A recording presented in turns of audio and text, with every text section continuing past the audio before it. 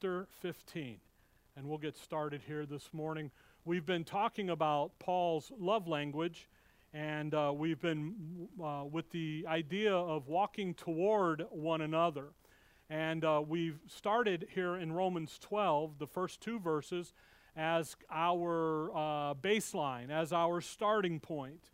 I beseech you, therefore, brethren, by the mercies of God, that ye present your bodies a living sacrifice, holy, acceptable unto God, which is your reasonable service.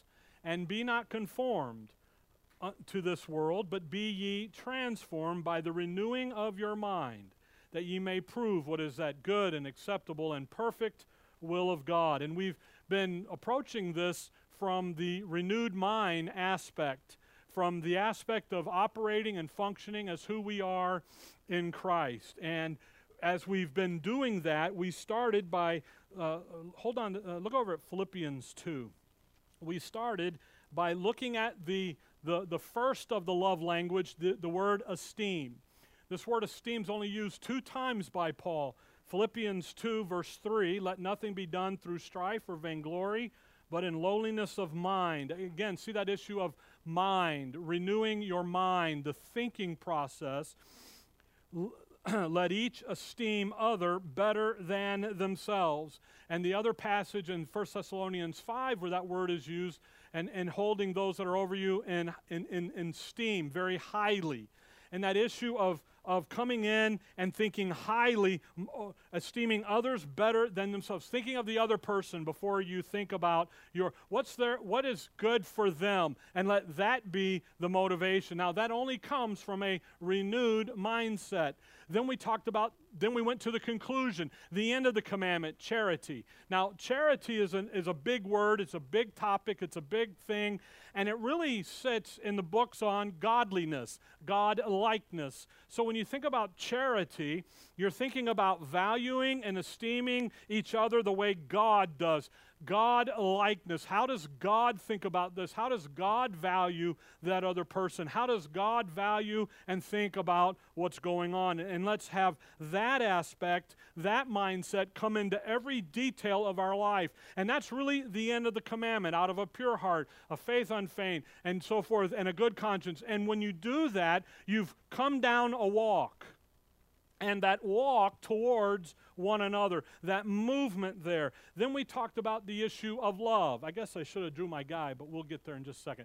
Then we talked about the issue of loving one another and the issue of brotherly love and the agape and phileo. And you can have a warm feeling towards each other that is motivated, that comes from a valuing and esteeming them the way God does. That charity. And that issue then is something deeper than just saying, I love you, and hugging somebody, or saying hello to someone. It comes from they are family. We're part of the same family. And blood gets thicker than water when it comes to things, and that issue, that's that motivation, that mindset. And then last time we talked about we're not to judge one another, but we're to admonish one another. And again, that the issue there is not who's right, and the issue isn't really who's wrong, but really it's how we relate with each other. We don't gonna bite and devour one another. We looked in Galatians, which is a result of judging one another, of casting a condemnation on someone. The proper mindset towards each other is to love, to admonish. Human viewpoint says judge them out, convict them, condemn them. And we're to operate not on human viewpoint, but rather on divine viewpoint. And that's where the admonishment comes in. And that issue of Galatians 6:1, where if you find someone overtaken in a fault, and you come, you which are spiritual, and you come in meekness and with tears, and it's something that you begin to think about, that issue of admonishing. 2 Thessalonians 3, Paul says you admonish him as a brother, not as an enemy, but as a brother. So there's a mindset about admonishment. And that issue of admonishment is simply to warn them in order to change their behavior. They have bad behavior going on. And when you begin to do that, what begins to happen now is this next set of one another's. and that is the issue of forbearing one another and forgiving one another. But you'll notice that they are set in Ephesians 4. So come over to Ephesians 4 and Colossians chapter 3. Because in Ephesians 4 and in Colossians 3, we're no longer in Romans, if you notice. We've advanced. So here we are.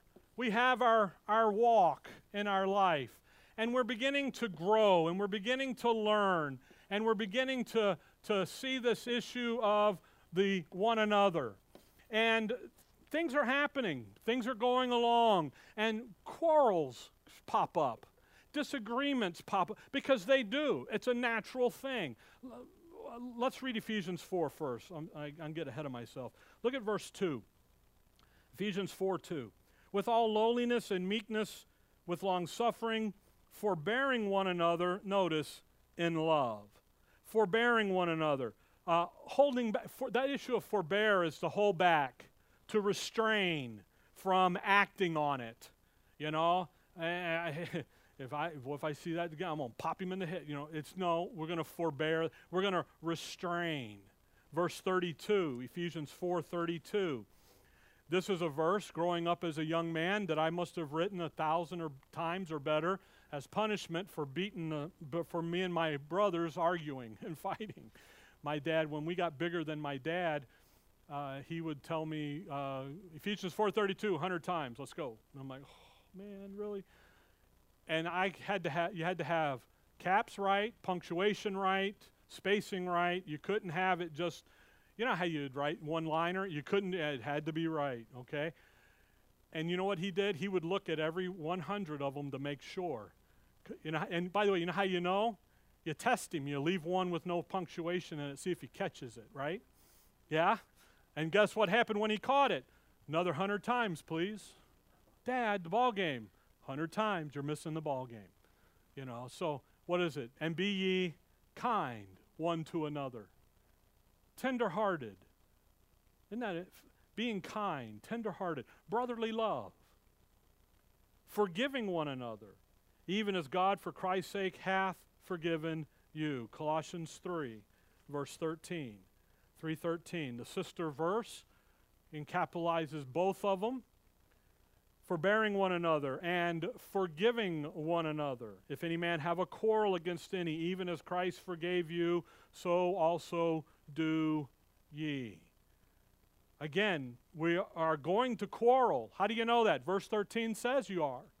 But then when we do, what's our mindset? How are we to deal then with each other?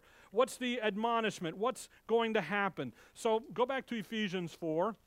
And let's just spend some time looking at these two verses and looking at some things that are here and that need to be recognized and to be understood. Ephesians 4 and verse number 32. Ephesians 4 and verse number 32. If you want to cut that in half, there's 2 there for the handout. Ephesians 4 verse 32. Careful. And be ye kind one to another, tender-hearted, forgiving one another, even as God for Christ's sake hath forgiven you. The issue of forgiveness, the issue of forbearance, carries a lot with it, honestly. But notice how this verse ends. Because the issue of forgiveness, you practice this in your relationships with other believers. You can't practice this in its truest nature and its truest intent with unbelievers, okay? Because with a believer, what do they know? They know what you know. They understand what it is to be forgiven. Look at how verse 32 ends. For Christ, even as God for Christ's sake hath what? Forgiven you. How did Christ forgive you? That's the question. That's the measure of our forgiving. That is the measuring of our forbearance. He forbear you. He held back his wrath. Where did he forgive you? Calvary, the cross. What did he forgive? Your sin, your offense to him. You have offended him. And you understand that.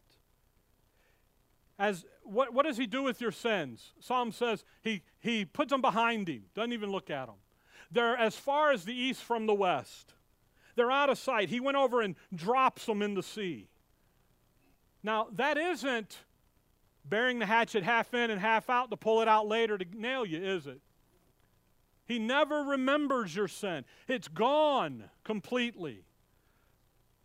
So, when we start this issue of forgiveness, the issue of forbearance, the exhortation is, you know what it is to have been forgiven by the ultimate judge, the Lord Jesus Christ. You know what it is. We're his enemies. We were weak. We're ungodly. And yet what did he still do? He still died for you. He still forgave you. Follow that? So when you begin to talk about forgiveness, you have to jettison human viewpoint. What is human viewpoint on forgiveness? I'll remember it for later. And that later could be tomorrow or 10 years or 5 years or on my deathbed as I'm dying to meet the Lord. See, human viewpoint on forgiveness is it's always there. It's never gone. It's never been dealt with. But yet, what does 432 say? How are we to be tenderhearted? How are we to be forgiving? Even as God, for Christ's sake, hath what? How did he forgive you? Completely and totally. He never brings it back up. He never looks at you and says, yeah, did you remember on the 27th of March in 2022 when you did X, Y, whatever? He doesn't say that. He says, come, welcome, you're a child. You're my son. Welcome to the family. Come over to Colossians 3. So as we talk about forgiveness, the first issue is we've been to Calvary. We know what it is to have been forgiven. We understand that. So now as we deal with one another, what should the renewed mind tell us? We need to function the same way. Follow that? We need to be functioning in his thinking. How does he value and esteem that other person that I'm dealing with? Who, again, like I said, I don't know how to stress it even hard anymore. We're talking about believer to believer. You can forgive unbelievers all day long, but it won't have the same, it doesn't carry the same oomph as it does from one member of the body to another. Because we're all on the same page. Maybe we have to remind the other a little bit, and that's fine. A weaker brother, we did that last time, and that's okay. Look at Colossians 3:13. Forbearing one another and forgiving one another, if any man have a quarrel against any, even as Christ, what? Forgave you. Now, I love the way 13 ends. So do ye. So also do ye. This is not up for debate. Forgiveness isn't something of, I'm only going to do it on days that end in Y. It took some of you. No, I'm only going to do it on odd days. I'm never going to do it on the even days. On the even days, I'm out for blood. Brr. No, it's what? Well, if he forgave you, how long does his forgiveness last? Chapter 1, verse 14. Notice something here. Notice that the issue of forgiveness and Calvary are closely tied one to another. 1:14. In whom we have redemption through his blood, even the, what? Forgiveness of sins. Where do we have the forgiveness? Calvary, his cross work, his activity. Chapter 2, verse 13. 2:13. And you, being dead in your trust and sins and uncircumcision of your flesh, hath he quickened together with him, having forgiven you all trespasses. Forgiveness, folks, starts at the cross. That's where it starts. Come over to chapter 4. So, as a present possession, you have it right now, his forgiveness. And as you begin to go in life and walk and learn and grow and interact, you know what's going to happen?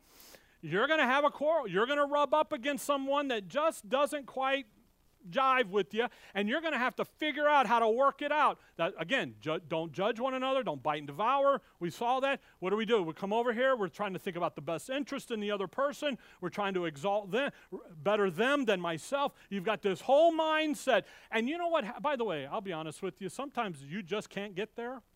There's a wonderful verse in Romans 12. Hold on. You got Colossians? Let's go there. Let's look at this wonderful verse. Look at Romans 12. Look at Romans 12.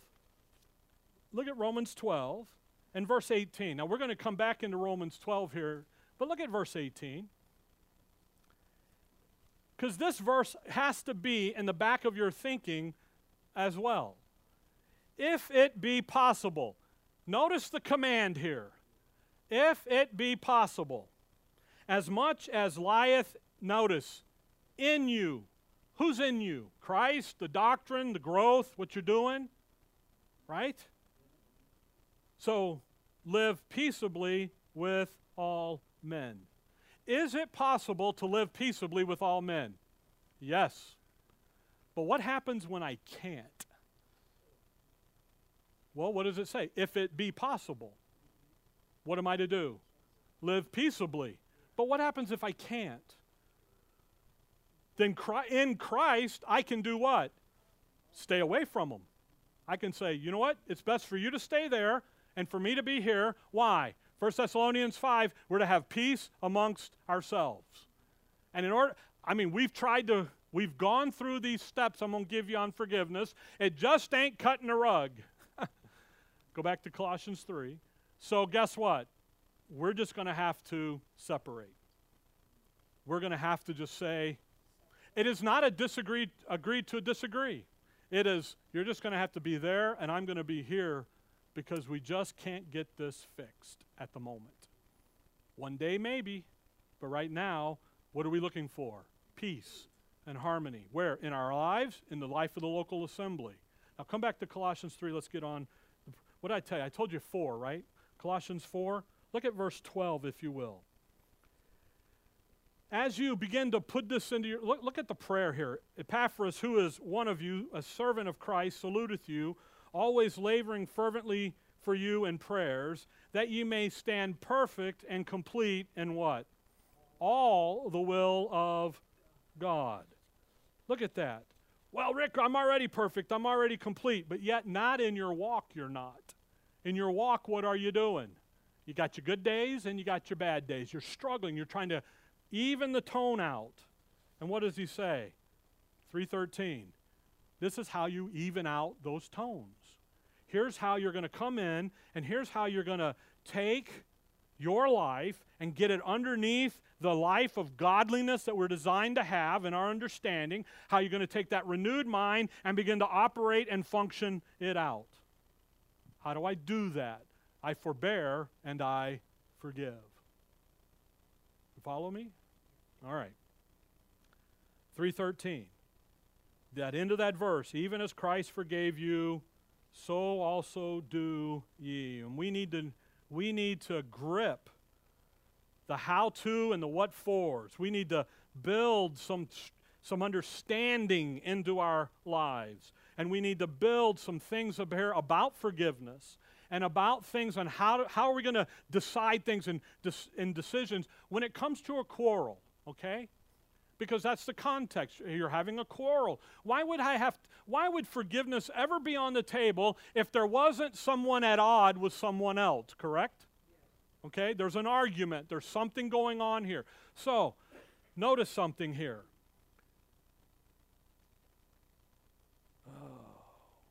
So also do ye. That reminds me of that verse in 1 Corinthians 6, verse 12. Did I put that on the overhead? I didn't, did I? Okay. Where he talks about all things are lawful for me. All things are expedient. All things put me in bondage. Remember that verse? How to make decisions in life when the word's kind of quiet. All things are what? All right, look at 1 Corinthians 6. I butchered it enough now, so you can see it. Don't ever say you don't butcher the verses, because I sure enough do. Notice this. We're thinking about forgiveness. We're thinking about forbearing. Okay? 1 Corinthians 6, verse 12. All things are lawful. Okay? All things are lawful unto me, but all things are not expedient. Okay? All things are lawful. Notice how he changes it. All things are lawful for me. So there's some things that are for my benefit. You see that? All things are lawful unto me. So the Word of God says what? Forbear and forgive. But that, so also do ye, is beneficial for me too. It isn't just saying it to me, that's the unto me. It's also what? For my benefit. You see that? All things, but I will not be brought under the power of any. Okay? Now you run over there to chapter 10 and verse 23. He lists the same three again, but there he talks about at the end edifying others. So there's four aspects to this if you think about it. Okay? All right? At least I do, so therefore I'm giving it to you. Okay? As you think about this, think about the issue of lawful. What does Colossians, go back to Colossians 3:13 say? What does the book say? What am I to do with forgiveness? I'm to do it. What's it say? So, even as Christ forgave you, so also do ye.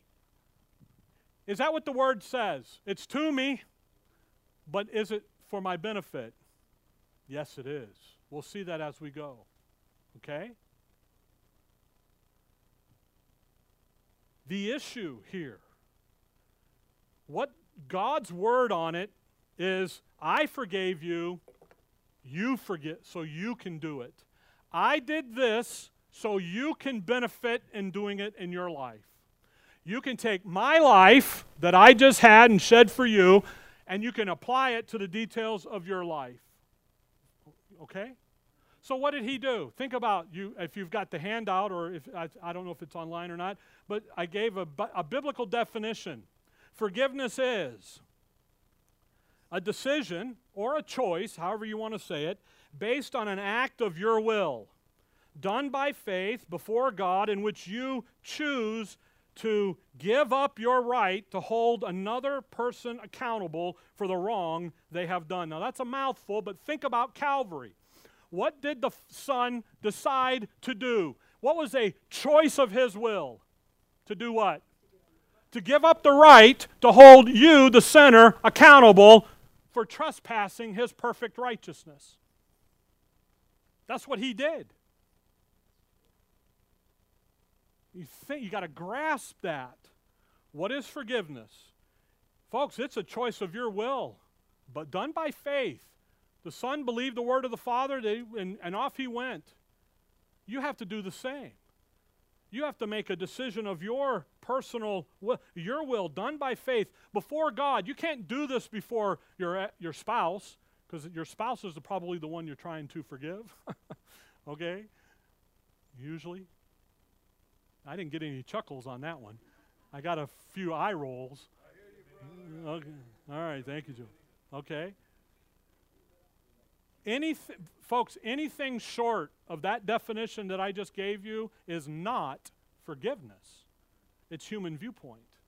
And human viewpoint says, I'm going to do it to you faster than you can do it to me, and I'll never let you forget it. What is true forgiveness? True forgiveness is to come in and say, you know what, before God, on an act of my will done by faith, I'm going to choose to give up my rights to hold another person accountable for that wrong. Well, Rick, you just don't know Him. Yeah, but He knew you before Calvary. And yet, what did He do? He did it anyway. You got to think about that. What does God's word say? So also do ye. It's lawful to me, and it's lawful for me. Because if I do this, there's going to be some peace and tranquility that's going to come. If I don't, I've got turmoil that's raging. All right? Hold on to Colossians 3, go back to Ephesians 4. Is it expedient? Think about this. Expediency has to do with long-term best interest. It's to me, but is it for me? Is it for my benefit? Is it in a long-term best interest for me to practice forgiveness when I have a quarrel with someone else? Whether it's my spouse or my children. Now, in the children thing, if your mom and dad and they're young enough, you can knock them, but eventually they get old enough to where they're adults. So that relationship changes a degree or 3. How do I forgive that kid for not listening to what I told him to do? And he's 45 and married with 8 kids, right? Okay. Yeah, wow is right. How do you do? Hey, I know guys who still got the thumb on the kid at 45 with 8 kids. And it's like, wait, can't do that. How do I do? So is it beneficial to forgive? Yes. But look at 4:31, just in case you need a verse. Let all bitterness and wrath and anger and clamor and evil speaking be what? Put away from you, with all malice, and be ye kind one to another, tenderhearted, forgiving one another. Do you see that issue of bitterness and anger and wrath and clamor and evil speaking? You see? What are we to do with that? Those attitude sins. We're to do what? We're to put it away. Aren't we? We're to send it down the road. We're to do it with all malice, intention. We're to take these. Obviously, the 4:31 is present in our lives, isn't it? Yeah, it is. We all get there. Nobody's holier than nobody else. It's just how often do you get there? That's the question, really, What happens? Hey, all of that's there. How am I to deal with it? Is it in my best long-term interest to be kind and tenderhearted and forgiving? Yes, because what does that entail? It means I'm putting away some things that should not be there. I'm putting off the deeds of the old man, and I'm putting on the new man created in the image of him. I'm putting off something over here that's to my detriment. Do you know what it's like to live in bitterness and anger and is it really good healthy-wise for you? Not usually. Usually you get an ulcer and a canker and you're ornery and nobody wants to be around you and all that good. Hey, I'd much rather be around someone who's lovely and, joyful, right? Yeah, oh, here he comes again. Oh, he's going to skin my tail again. Here he comes, No. Is it beneficial? If you've been wrong, think about this now. If you've been wronged, how do you put away verse 31? Because when you're wronged, verse 31 is what creeps up. So how do I deal with it? Verse 32. What do I do with it? I send it to Calvary. I say, hey, he's forgiven me. I know what it is to be forgiven. So you know what I can do? I can be the first to forgive. I don't have to wait for them to come with hat in hand and say, hey, I wronged you. You know what you can say? Hey, you wronged me and I forgive you. And we'll talk about that here in just a minute, a little more. But you see, folks, the key to emotional stability in your life is the issue of forgiveness. Because if you don't have forgiveness, what are you in?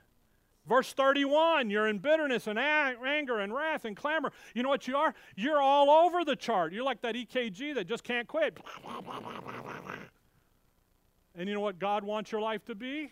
Not a dead tone, but a straight line. Yeah, not a dead tone. I just thought of that. I'm sorry. That was bad. Please forgive me. Okay, what do you want? You want a good tone across there. Okay? Think about this. The list is in verse 31, the list is the opposite of forgiveness.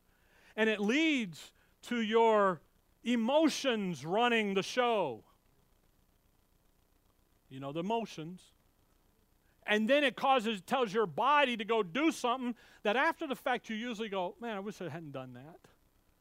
And there's a regret, isn't it? So is forgiveness expedient? Yeah, it is. It brings in some emotional stability. And again, if we don't forgive, then verse 31 is what develops in your life. And it's what begins to run your life, and it begins to take over your thinking. It begins to take over your heart. It begins to take over your will. It begins to run everything. And now I'm striving to be right no matter what. And you're on this emotional roller coaster that was never the design for you. 431 begins to run your life. And it begins to have power over your life. It begins to put you into bondage. And it begins to come over and say, you know what? I'm controlling you. So I don't care what you do. This is your emotions talking to you. You know this, folks. You've been there.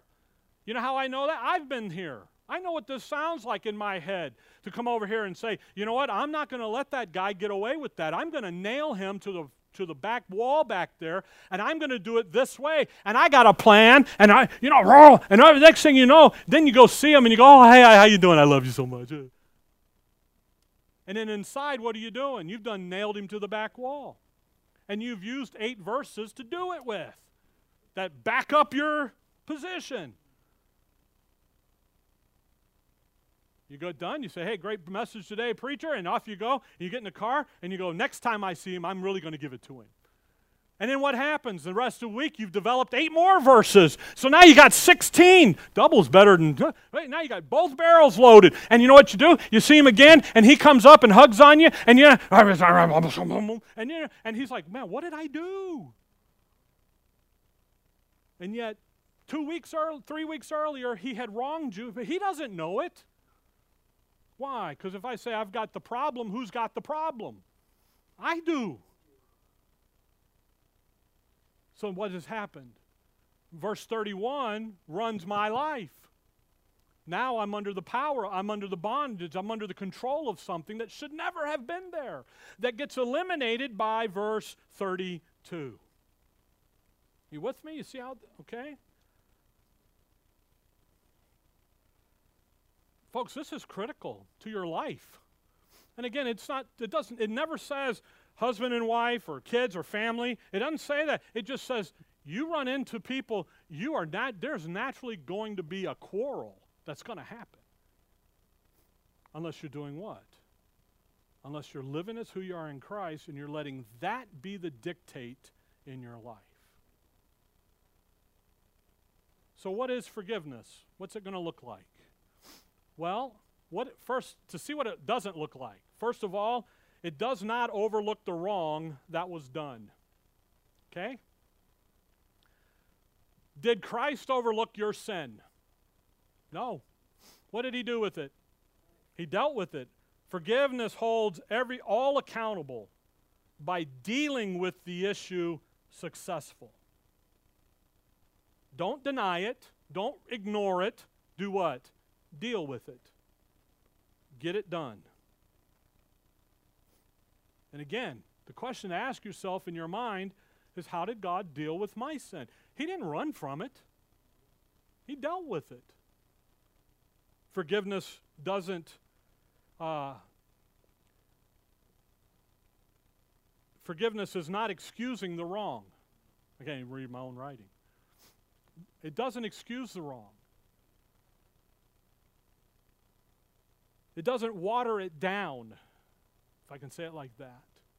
Oh, he didn't mean it. He was having a bad day. No, it still happened. We're still going to deal with it. When Christ died on the cross for man's sin, he died for little old grandma who lived a good life too, didn't he? Just as he died for, whoever the worst guy is, and you're thinking, he died for everybody equally, didn't he?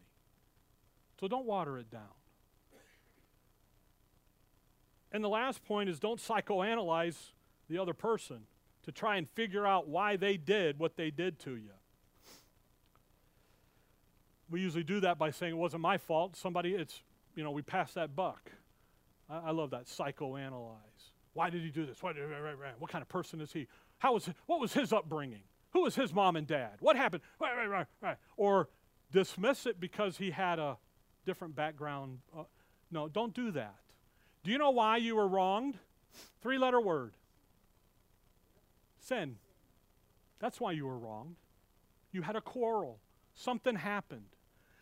And what did he do at Calvary to your sin? He took care of it, didn't he? So, in forgiveness, we need to do something. So what are we going to do? We're going to face the specific wrongs. By the way, don't generalize it. Sometimes we get this idea if we can just throw it in a big category, nobody will be offended. No, offense is on the table. We need to be very specific. By the way, if you generalize it, I'm going to tell you, you really weren't offended. You were just kind of upset that they didn't agree with you to get your way done. And it wasn't really a wrong. It was just you didn't get your way, so I'm going to pitch my little hissy fit with the little kids. No, get specific. What was the specific issue? Because when you deal with the specific issue, then you can deal with the wrong and what's going on. So you have to be objective. You have to be honest about the wrong. Again, not why, but what. Okay? Why is sin? Pride. What was done? That's the wrong we have to face. Forgiveness does face the fact that the wronged, that it hurts. I know some guys have put this big facade up of tough guy. No, when you're offended, when you've been wronged, genuinely wronged, it hurts. Calvary hurt the Lord. It wasn't a Sunday school picnic. It hurt the Lord.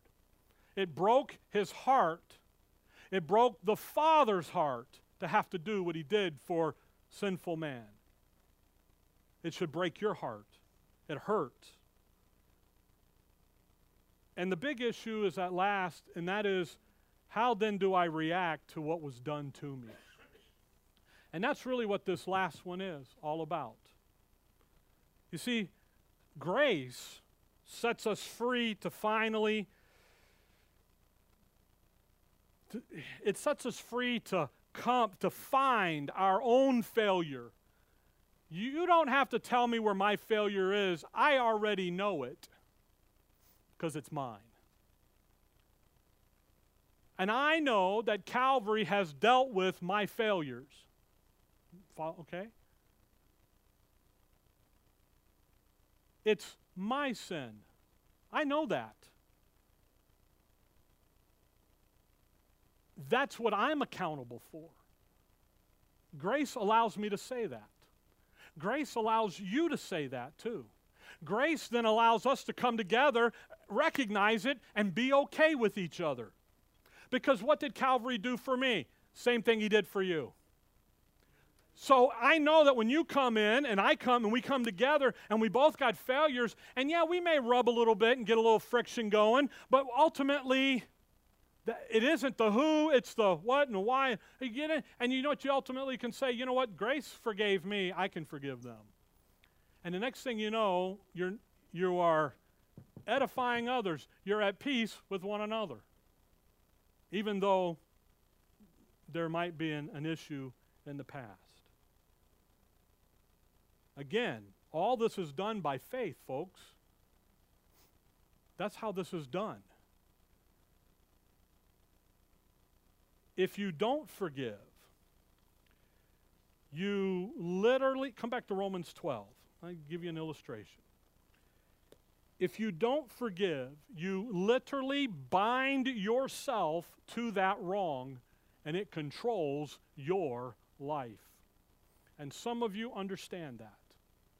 Some of us here, we have family, I'll just use family, and we can't forgive them for whatever happened 20, 30, 40, 50, 60, 70, 2 years ago. We just can't get over it. And what does it do? It controls you.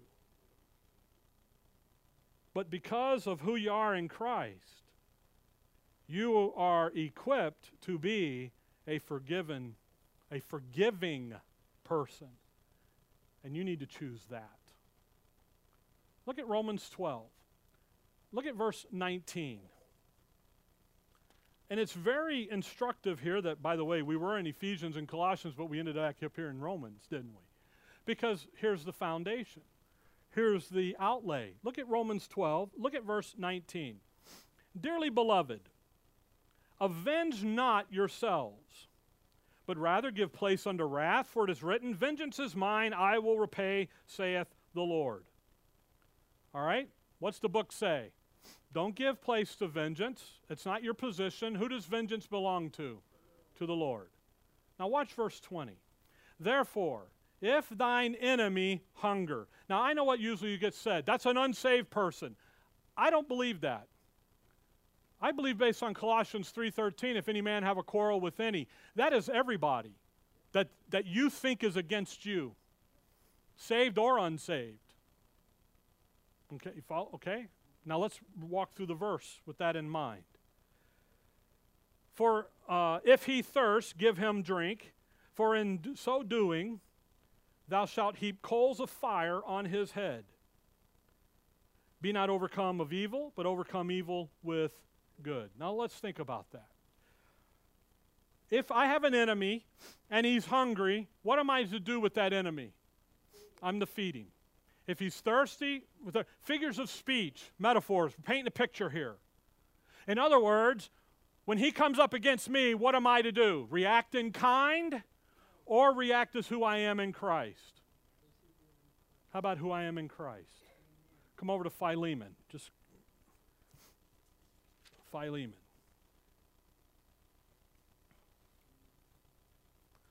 Philemon. Paul is writing the book of Philemon to Philemon about his interaction with Onesimus that is coming, and what Paul hopes Philemon will do. If you look there at verse 4, he says, I thank my God, without making mention of thee always in my prayers, hearing of thy love and faith which thou hast toward the Lord Jesus and toward all saints. That, now watch, the communication of thy faith may become effectual by the acknowledging of every good thing which is in you in Christ Jesus. Verse 9, yet for love's sake I rather beseech thee, be such as one as Paul the aged, and now also a prisoner of Jesus Christ, I beseech thee for my son Onesimus, whom I have begotten in my bonds. And he goes on down. Now, when he says there in verse 9, yet for love's sake I rather beseech thee, you'd better tie that to verse number 6. Because what is his love, Philemon's love? Where's it based? It's based in the effectual communication of the acknowledging of every good thing which is in you in Christ Jesus.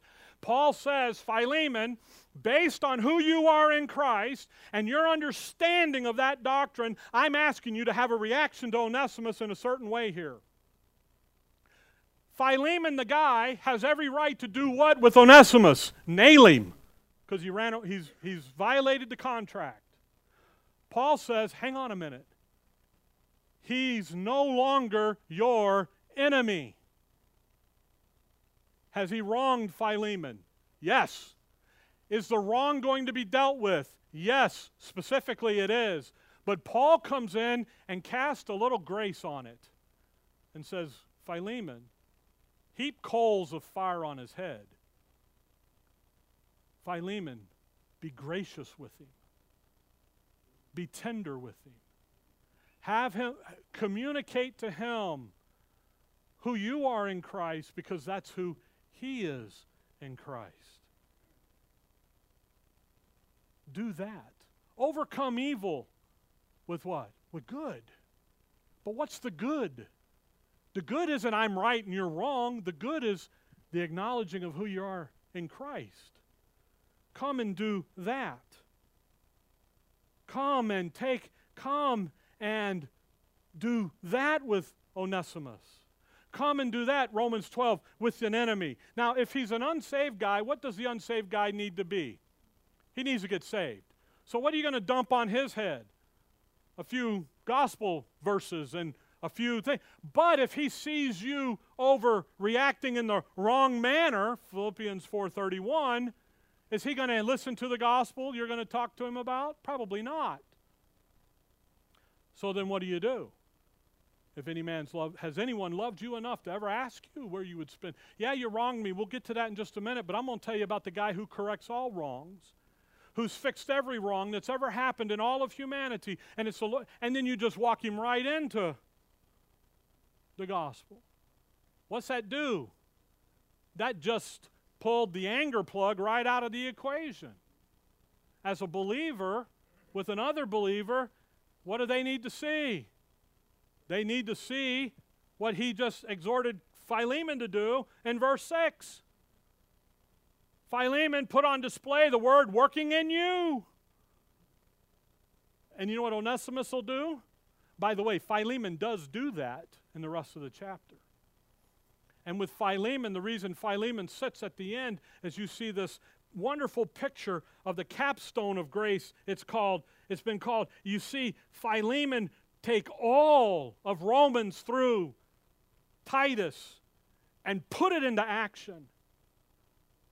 As a leader of the church there at Laodicea and Colossae, as in leadership, he turns and he deals appropriately and adequately with Onesimus so that we are edifying others even in the wrong.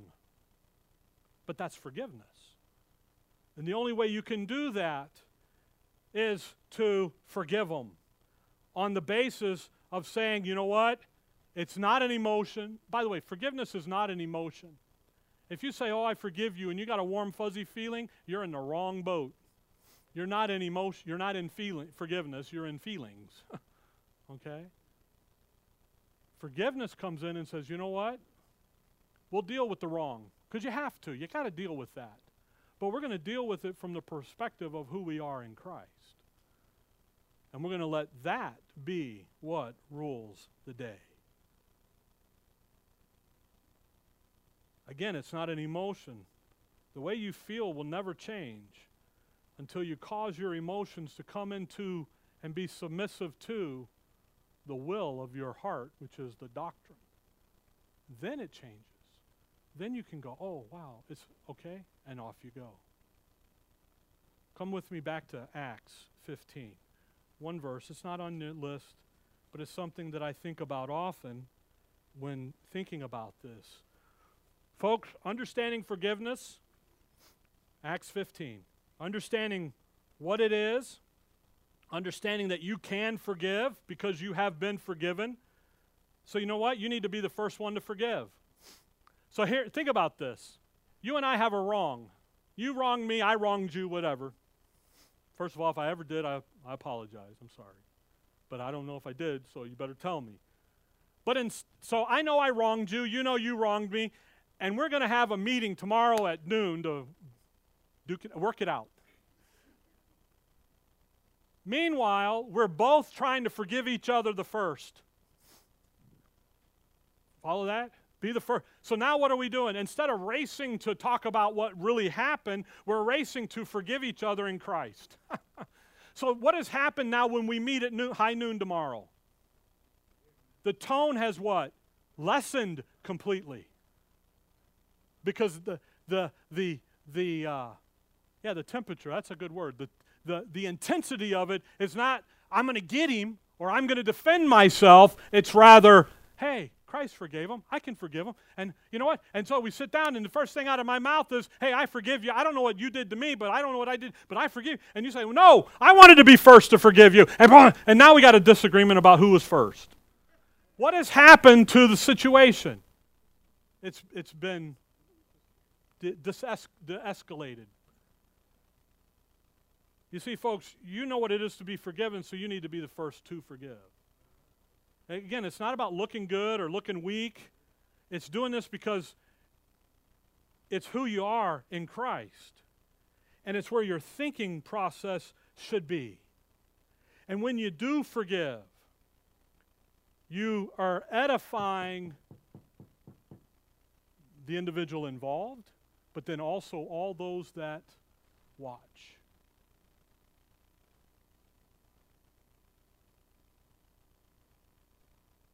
When you do forgive, you're helping those who have done the wrong.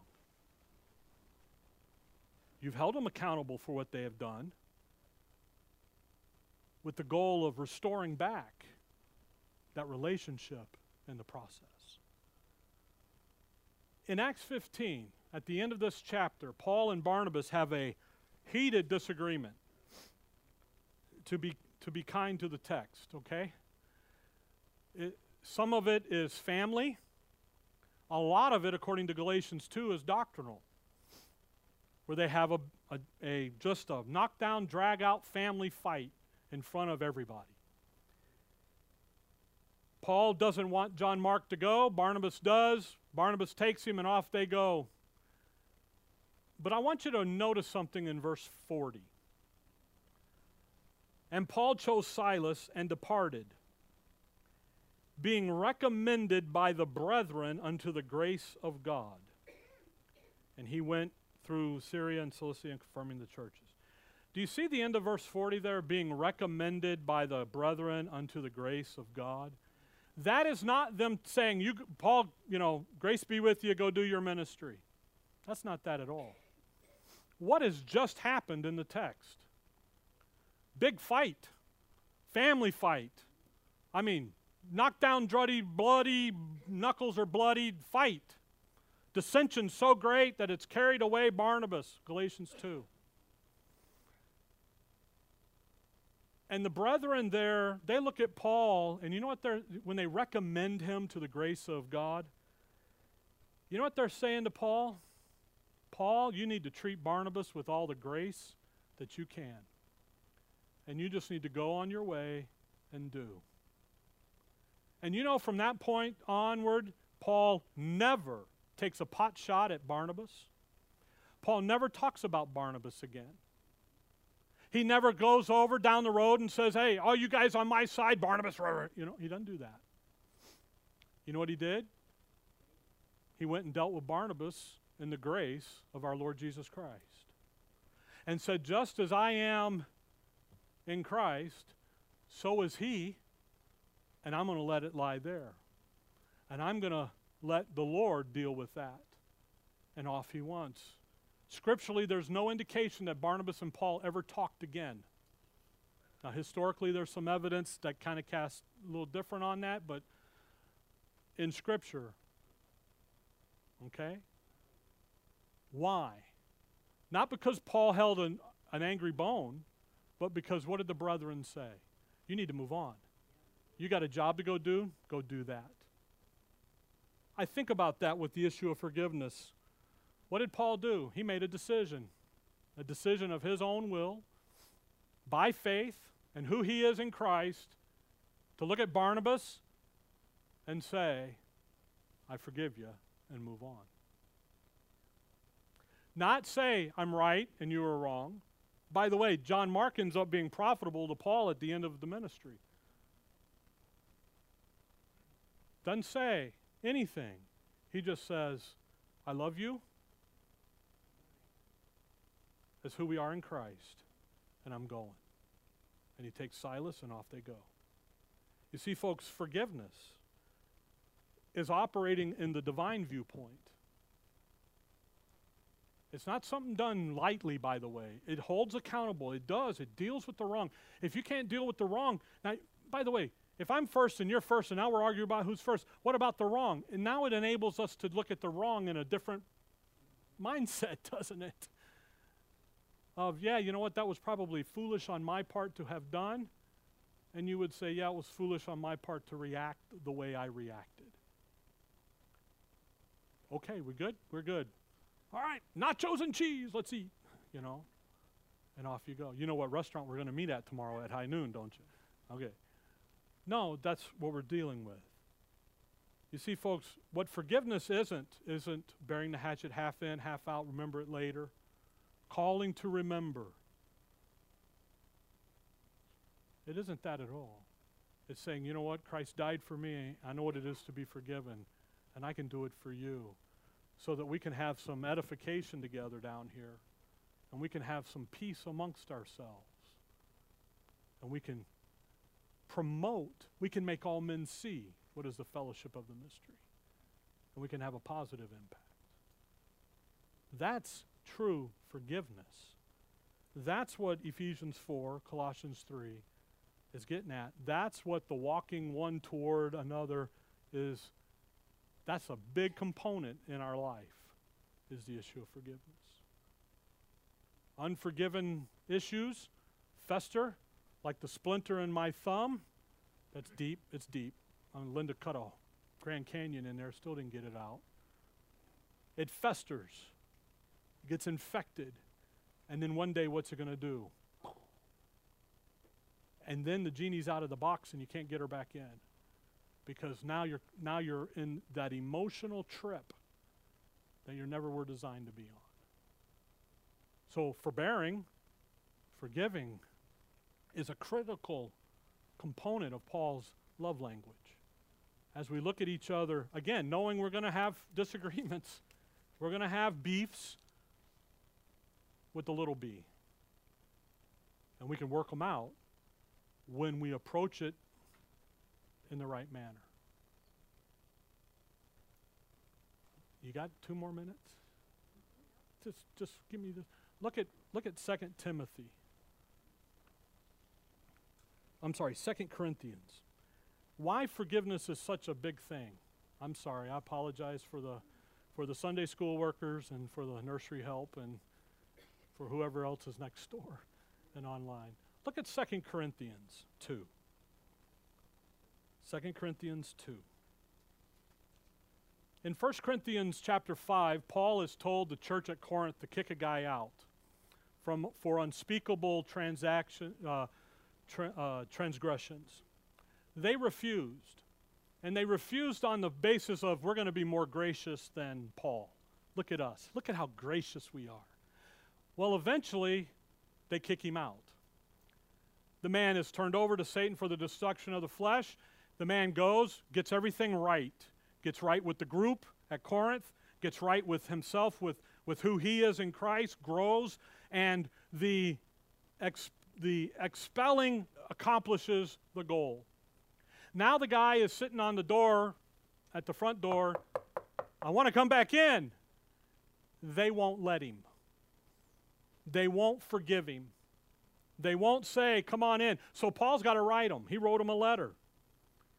He says, verse 3, and I wrote this same unto you, lest when I come. He wrote him a letter. And the letter, verse 2, verse 1, but I determined this with myself, that I would not come again to you in heaviness, for if I make you sorry, who is he then that maketh me glad, but the same which is made sorry by me? And I wrote this same unto you, lest when I come, I should have sorrow. Okay? So he writes him a letter. The letter does its job. And it made them move to let the forgiven man, to let the man back in. Okay? Now watch verse 6. Watch what was in the letter. Verse 4, for out of much affliction and anguish of heart I wrote unto you with many tears. 2:4.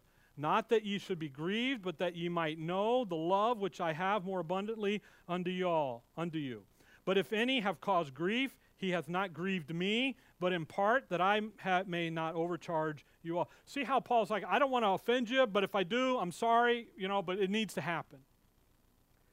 Sufficient to such a man is this punishment, which was inflicted of many. Removing from the church. 1 Corinthians 5. Now watch verse 7. So that contrariwise, ye ought rather to forgive him and comfort him, lest perhaps such a one should be swallowed up with overmuch sorrow. So what were they not letting? They weren't forgiving him. They weren't letting him back in. He's done everything that they asked him to do. He did it all. He's restitutioned everything. They won't let him back in. Now watch what Paul says to him. Paul says, you need to let him back in. Now watch verse 10. To whom you forgive anything, I forgive also. But if I forgive anything, to whom I forgive it, for your sakes forgive I it in the person of Christ. Notice where the forgiveness lies, in Christ. Now watch verse 11.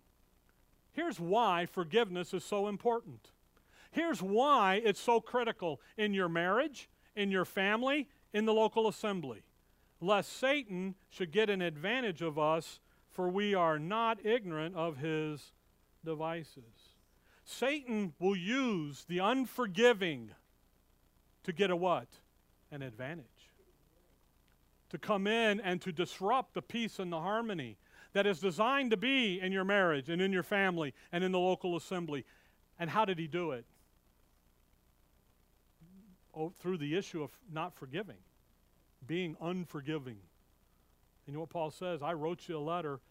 By the way, chapter 7, he deals with it, and that's another and that letter worked, and it brought around sorrow and godly sorrow and a repentance, a changing of their hearts and their minds toward this guy. And Paul says, if you don't, Satan's going to get an advantage of you.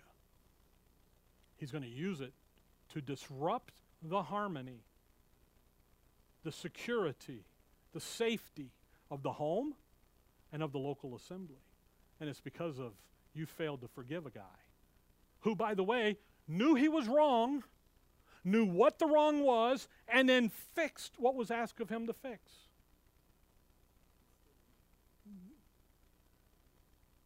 And what does Satan do? Uses it. That's why forgiveness is so important. Okay? All right, been here an hour now. Let's go home. Dear Heavenly Father, we thank you for the morning, Lord. We thank you for your word. We thank you for everything that we have in your Son, for all that we are. In your name we pray. Amen. Let's stand and